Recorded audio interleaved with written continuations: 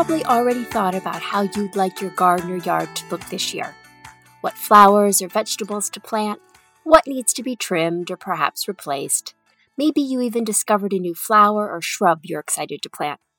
But with all your floral planning, did you remember to include the bees?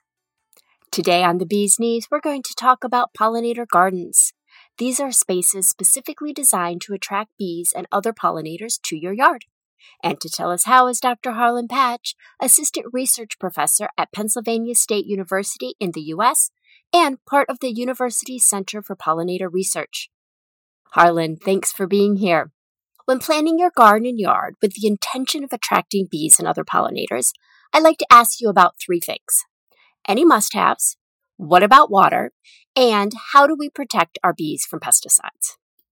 Yes, and this is a very easy message to any of your listeners. It's simply plant more flowers. Flowering trees and shrubs, the forbs that most people think about, like meadow flowers. And if you can, plant more native plants. But just more flowers, on average, is going to be better than no flowers. Insects have a real problem with water because if you've ever noticed, they get stuck in the surface tension of the water and they can drown. So over a long period, because they have a very different respiratory system than human beings. So if you do have water resources, say in your garden for bees, and you'll find bees and wasps and other things at the edge, and sometimes butterflies puddling. It's nice to have a graded edge in your pond with little rocks and things so they don't get stuck in that surface tension. And if we design and build any kind of ponds, we like to have a graded edge, which apparently is quite engineeringly difficult to do, and put rocks and things like that for your pollinators. So when you do have a pest in your garden, say you live in a place that's wet, you got a lot of fungus, fungicides are not pesticides, but they actually do kill bees and other kinds of pollinators and insects. The way to do those kind of treatments, if you must do them, and of course you should never prophylactically use pesticides in any setting. It should always be a response to something where you've gone through all the other steps you can do, but that's the last thing you can do. You should spray at night if you can. If you can convince your sprayer to do that at night, that's when the pollinators are not around. They're sleeping. That's the best practice, especially if you have bloom on your fruit trees. If you can wait till after bloom, that's really ideal. That's a lot of places where we see bee kills is on fruit trees, and they're being sprayed because of fungicide and fungus on the flowers, eventually the developing fruit. Spray at night and do it in the most limited way you can figure out doing it. Don't use very much and don't do it very often. Even if you need to treat your lawn if you don't sort of want an unsightly, what people would consider an unsightly lawn, there's a lot of ways to do lawns, to do it very infrequently, only every few years if you have to do it. So just the overall load over time, just have the least load you can possibly create and manage, which means really being a good gardener and learning a lot about your garden and how to treat pests and other ways to do those things. Because pests are a problem in people's gardens and people want to deal with them. And so you can learn a way to balance that. But for most gardeners, just plant things that don't get a lot of pests. I do the same. In my own garden, I only plant things that I know are not going to get super pesty. Some things I know I like to get pesty, like butterfly plants, which I want the butterflies to eat up. I just let that go. So yeah, I think most landscapes, most people can really manage a low pesticide landscape. So you have been instrumental in bringing a pollinator's garden to Penn State's Arboretum. Can you share a bit about what you've learned so far about choosing habitats, floral resources, and other elements to support a high diversity of pollinators? Yes, the garden at Penn State that we've created, and it's been in existence for about going on to 3 years now. So it's a very new garden. The trees and plants are just getting established. I will say that having good soil, and all the soils in this garden have been, I'll call it engineered, but created for the different habitat types we have. They've been enhanced. Having good soil has been of great benefit to plants growing very rigorously, and even in the early years. So we've been quite pleased. This is about a 4-acre garden, and it has different habitat types. They're not facsimiles of native habitats. They couldn't be because of very particulars of those kind of places. But we found when we set out with a single intent of supporting as many pollinators that live in this part of the world. And so we created from the science up. We used scientific records to make the plant choices. And in our part of the world, that means we have open meadow landscape, we have a forest landscape. There are two bee seasons in most temperate places. There's the season early in the year, and that's trees and shrubs. When the canopy closes, then there's a whole different group of bees and plants through summer till fall. So there's two bee seasons, really. It's planted for that. So it has natural habitats, but then it has an orchard, a vegetable garden, and a garden that includes native and non-native plants. The most well-behaved of the native plants, they're quite garden worthy. Some can become very dominant, as also the non-native plants that we, through research, have found do support pollinators, and this is very important. They don't jump the fence and become a problem invasive species, which many non-native plants can do. So what we have learned and what we really set off to do is the sheer diversity of plants. So we have over 350 native plant species plus others. So our goal was to pack as much in to what is actually a small area. It's a lot to weed, but it's a relatively small area. To pack as many in per square meter.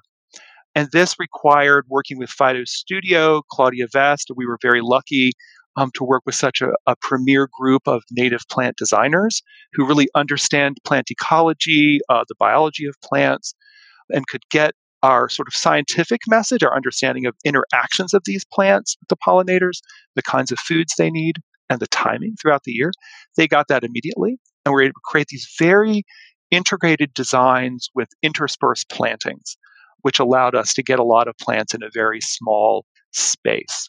So it's this mix of a lot of different species of plants, if you can get them and you can manage them, because the management is a very important topic, and how many you can get into your small space, right? So that really is the central take-home message, is just having a high diversity of plants, which will support a high diversity of pollinators, lots of bees, butterflies, flies, and we designed it specifically for those things in mind. You mentioned the two bee seasons. Can you Yes. talk about that a bit more when we're thinking about our gardens and making sure we have the appropriate flowers and plants and trees and shrubs in the spring when they first start to arrive, and then all the way through the fall when they're beginning to prepare to overwinter? Yes, thank you. That's a great question because it lets us touch on all the things that are quite important for gardens. The plant you choose is vital, the timing of its bloom, and having that spread out across the season to sort of maximize the biodiversity if that's your interest. Early in the year, you will notice, and the same pattern occurs in deserts as they get the rain. So you get this sort of suite of blooming, and then you have high point. The same thing happens in our forest early in the year. What you'll find, it's different in different parts of the world, but in our temperate forests, you will see that there are some very early trees that come out. A lot of places, it'll be things like maple trees. And you'll also have a lot of very interesting and very curious shrubs come out. They'll bloom quite early. This will sort of go on through this early spring. Depending on where you live, they can be quite sequential. If you live in a place that's slightly warmer, they kind of all pop up at the same time. You'll see this blooming. In North America, we don't have a lot of bulbs that grow in the open field. We do have understory plants. We don't have open bulb like a lot of these bulbs that are from the old world, Europe and Asia. We don't have them here. They're all imported. So we have a very specific in North America group of plants and trees. Shrubs and trees are quite neglected, so they're flowering, and you'll see very interesting things on them. It's a very easy kind of gardening as well. Once you establish those trees and shrubs, if you have a large space, of course, some of the trees, of course, North American trees can be so massive over time. So you might try some understory trees like American dogwood, hollies if you live in sort of the right warmer climate, and other sorts of plants. Serviceberry is a wonderful one to have in the springtime. Many, many things come to that plant. Those plants are very important. And what happens is there are a group of bees. I have figures, I could show you all this in pictures. It's kind of cool. We have groups of bees that really are forest bees, and they're in the forest at that time because the forbs are trying to grow, to flower, right? And they sort of get going. They get going a little bit in May, and then they start going up until they really get going in July, August. They really sort of max out. When the canopy closes, and of course there are lots of understory spring plants, especially if you have very rich soil, you'll find a lot of those plants if you're lucky enough to be in such a place. Once that canopy closes, the bees don't fly through the forest anymore. You can walk through a forest in mid-summer and there's nothing. I mean, if there's something blooming, it could be at the top of the forest, but you're not up there. You walk through, you see nothing. Not the same in spring. And then in the summer, then you have all those forbs, those field plants that most people associate with pollinators that will go on. Again, you have a max in midsummer of the diversity of things you'll see, and that curves off into the fall. Then you start seeing a handful of interesting bees and other pollinators late in the fall, and some often very beautiful plants that will go literally up to the freeze, and then they'll just drop off. Then it's wintertime. What's your favorite bee? I have a favorite bee almost every different day. There are 20,000 bee species on the planet. They all have marvelous natural history. I mean, it's really a joy to work on them and to think a lot about them and to research them. We have only scraped the surface of the natural history of these species. But just recently, working on some bees and a lot associated with human beings historically. And Melipone beechii, which is the Mayan stingless bee, has recently become my favorite bee because I'm reading a lot of ethnography and the history of the Mayan people, Mesoamerican culture. That bee is quite a marvelous bee. In the old world, Apis mellifera and subspecies and related species of honeybee are native. They are not native to North America, as you will know, in South America. They were brought by Europeans. There was native Apis species here millions of years ago, but it went extinct, kind of like horses. It was native here, then it came back. So the peoples of the Americas actually used other species of bees, and the great civilization of Mesoamerica had used this particular bee, and the Mayans are most associated with it since ancient times. In fact, beekeeping practice has continued up until this time, and unfortunately, Mayan beekeepers are declining as they age. Many people are not going into it. There was a deforestation, a massive deforestation during the Mayan period, sort of in the pre-Columbian times. And then there has been recently modern deforestation in those same areas, which has really affected the bees. They seem to not be making as much honey, which is a much smaller amount than Apis mellifera bees.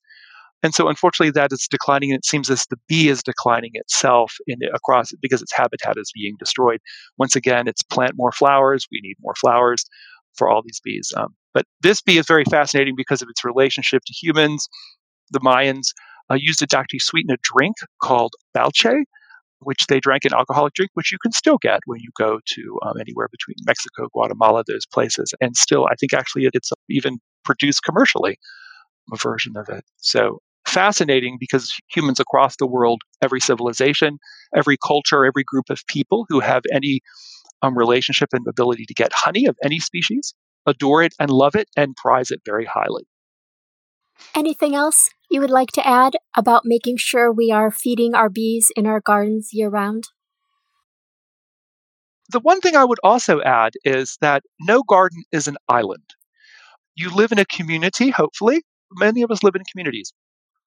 Not only should your own garden be diverse, we know from studies that have been done that places that have the most diversity of bees and other species, each person who's making a garden makes a different sort of garden, right? So everybody who plants gardens, you should be very different from your neighbor. In fact, you should get quite eccentric and grow all sorts of interesting flowering things, as many as you can, and encourage your neighbor to be very unlike you. Creating that patchwork of a diversity in our urban and semi-urban landscapes and our rural landscapes is going to benefit many different species because it creates the kinds of niches, and you just happen on the kinds of plants that this species or that species may need. Again, focusing on native things, but just the sheer diversity will encourage diversity in the world in which you live. Is your garden eccentric? Please send us photos. I love Harlan's recommendation to plant a lot and plant different. It's not necessary to completely give your garden over to the bees, but it is surprisingly easy and beautiful to include some tasty pollen and nectar resources for them. My thanks again to Dr. Harlan Patch from Pennsylvania State University. I've included a link to a video of the pollinator's garden at Penn State's Arboretum in our show notes. You'll also find there a webinar from Dr. Patch with more information about pollinator gardens and a link to a step-by-step list to create a garden that is pollinator-friendly. Thanks so much for listening. The bees and I appreciate your time. If you like the show, we'd love it if you followed us, told a friend, or left a review. If you have any ideas for future episodes, or you know a bee expert we should talk to, get in touch. Send us a message on our website, thebeesneeze.website. That's where you'll find today's show notes, transcript, and a newsletter sign-up form. Looking forward to talking with you again in 2 weeks. Until then, keep buzzing.